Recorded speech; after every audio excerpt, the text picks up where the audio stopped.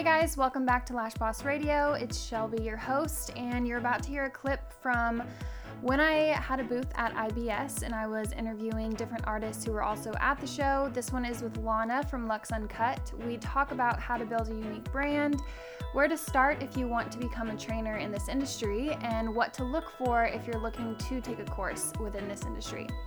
It's a quick episode and I hope you guys enjoy it. All right, so I'm here with Lana from Lux Uncut. I believe she was episode 4 on my show. Yes, 4. That was over a year ago. That's crazy. Yeah, I know. Time flies. So, real quick, like, what's all happened in the last year? Yeah. Officially launched more trainings and launched some trainings out of the country, so Canada and Australia, which is crazy. I'm looking to expand, so to get a storefront within the next couple of months, and then I just hired an assistant and a lash artist. It's amazing. So a lot has changed. That's so good. And you're coming to Texas, to Pink Lady, to teach. Thank you. Yeah, I'm excited.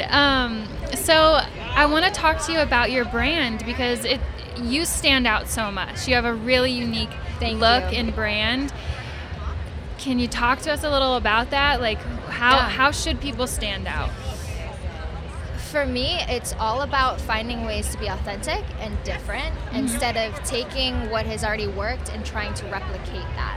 I'm a firm believer that you want to be the it factor and not the knockoff. So if someone's doing something that you like, find a way to get inspiration from it or numerous places for inspiration. Yeah. And then make it into something of your own, and that's how you stand out. When you blend in and you try to be like other people, you get drowned out in all that noise. It's about staying in your own lane, finding what you like, and just being authentically you. So my brand truly is just like the perfect representation of like who I am. I love luxurious things. And then I'm also uncut. Like today I'm just in like an oversized hoodie and Air Force Ones. And that to me was how I was authentic. Yeah. And that's how I created my brand. So a lot of the times I recommend to people, find who you are as a person, define that, and try and see if you can make that into a brand, because people don't buy from companies. Yeah. They buy from people. Yeah. And so when you start that, you build a stronger connection with others. I think a mistake some people may make is they see someone's doing something and they're doing it well, and so they try to replicate that, but it's not them. And it's so much harder to sustain that than to be yourself. It is, because then you're always playing catch up. Like, okay, what are they going to do next? Okay, now I have to work on that. Yeah. You're always a step behind. Right. I feel like, you have grown so much over the last couple of years. You're very young. You're one of the youngest people, like, that's really doing it in our industry. Like, one of the youngest trainers, and, how do you feel like you have any advice for people that, there's always some excuse as to why they're not doing what they want to be doing or why they're not seeing success happen for them? What do you have to say to that? I love that comment. Truthfully, to me, it's almost been about like proving people wrong. I take that challenge and I make it a point to like get through it and prove people wrong. So anyone that feels like they have an excuse, you're the only one holding yourself back. Truly. You're the only one giving yourself that excuse. No one handed that to you. It's up to you to take what you're given and make something out of it. You can either let your circumstances make or break you. And to me, it's all about having it make you become a better person, become more successful, instead of letting that hold you back always. Yeah. Yeah. So what do you feel like your classes now, like you've been teaching for a while, have you like added more to your classes, and like what are they like? What can someone expect from taking a class from you? Totally. I think, but the last time we spoke, it was kind of like the pilot of the training. I've added a lot more. I focus a lot on different aspects of lashes. For example, some trainings will have you focus on like standard volume, for example, and then wait for you to take like a master class or like a Russian volume class to understand that concept. I explain that all, and I feel like that almost helps them understand standard volume even more. Yeah. I touch base on like business and really understanding what it takes. I think that's really important because a lot of people have the assumption I can be my own boss, I can do this, and they don't understand what it takes. Yeah. I mean, there's so much cost that goes behind running a business, so I give people a clear understanding of that. And then I think everyone's favorite part is the branding aspect. Yeah. Take a course where you can learn lashes, you can also learn how to finalize your brand, define your brand, and execute it. So everyone leaves class with a logo, story highlights of some sort, and at least 6 weeks of Instagram content with amazing. A defined brand, which I don't think anyone does, but Not I think at all. it's so Not seeing that at all. important to have. Yeah. So I think that that's what sets me apart, the most. Yeah. And I think that's just something really cool. Like, I wish I had that in the beginning, because it took me a while. Yeah. But yeah, that's something that they can expect from the course. And then, of course, like, ongoing mentoring, which I think everyone does. But for me, it's really about also following up with them. Yeah. So some students, I feel like, are afraid to reach out. I make sure that they all know that they're welcomed and that I actually care, that they can always talk to me about literally whatever. So with your social media, you're not someone that posts every single day, but I feel like your posts are all impactful. So I almost think that you're more someone that is looking for more quality posts versus just trying to be on the feed every single day, but you are pretty active in your stories. Very active there. How much time do you put into curating your feed? That's a great question. Actually, not as much time as you'd think.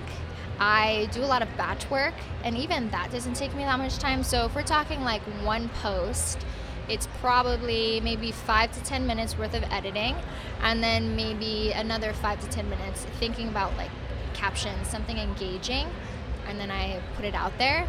But the biggest thing for me is batch working. So I have like 6 to maybe 10 weeks worth, or at least 6 to 10 posts worth already ready for me. So when I feel like posting it, or I have the time to post it, I can, and it's quality and it's prepared for me. So there's no more pressure of trying to find something to post. I already have options for myself. Yeah, with that pressure, I think people put out, like, they're just looking for a picture really quick, and then, it's not as good. Yeah. What are the biggest mistakes that you feel like people make on their social media? Oh man, a funny one is when people like overly edit their pictures. To me, I think that's a mistake because it just distracts from the lashes.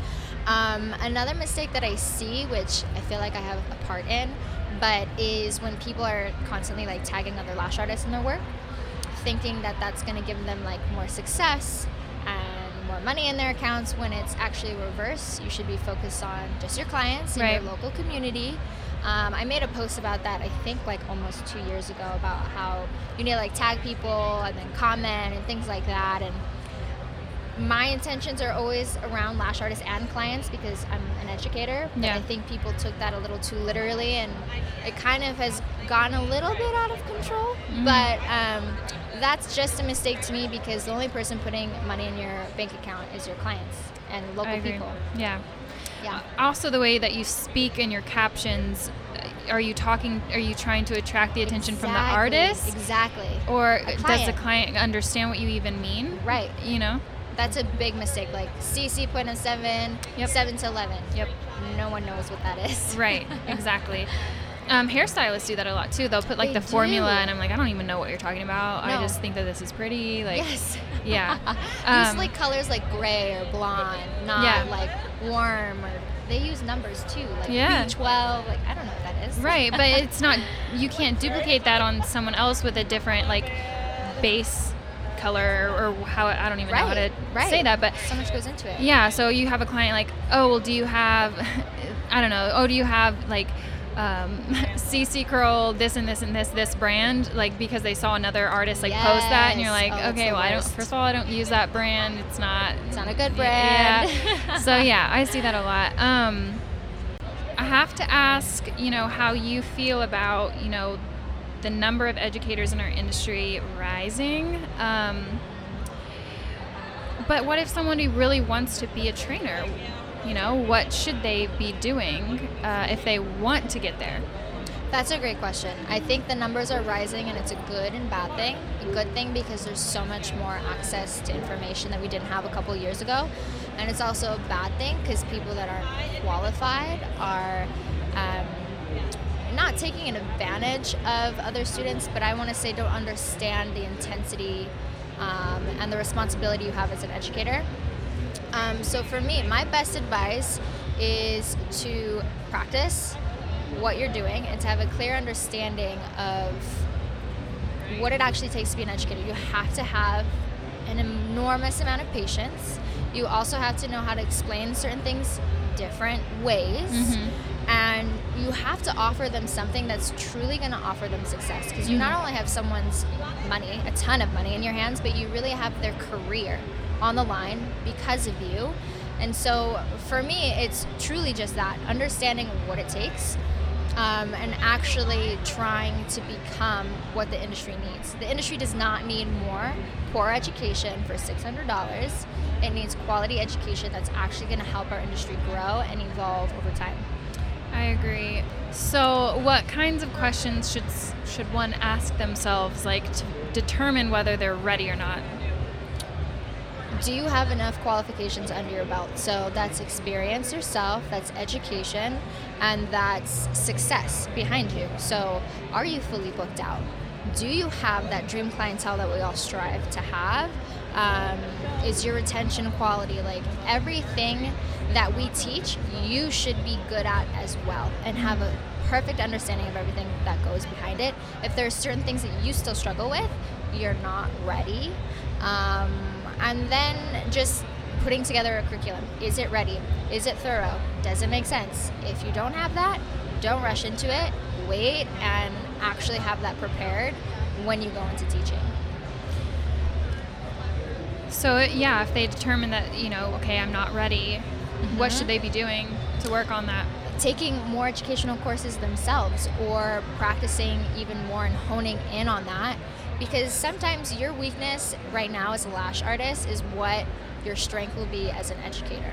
So if you have a really hard time with placement and you focus on it and you find like these little tips and tricks that make placement amazing, and you can share that for our industry, boom, that's amazing. It's something that our industry needs. So whatever someone is questioning in themselves in regards to being an educator, it's about finding what that is, making it better, and then finding a way to share that part with our industry to help it grow.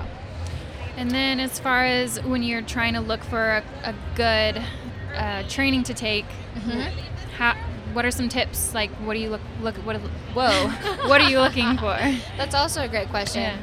Educator, looking at them, looking at their background, what classes have they taken, what their work looks like, up close and personal too. And then also looking into what exactly does that class offer. Is it Russian volume? Do your clients want that? And do you even need to learn that? If the answer is no, then it's not the class for you. Look into the student's previous work. What did the student's work look like before the class and after? Did it improve or did it stay the same?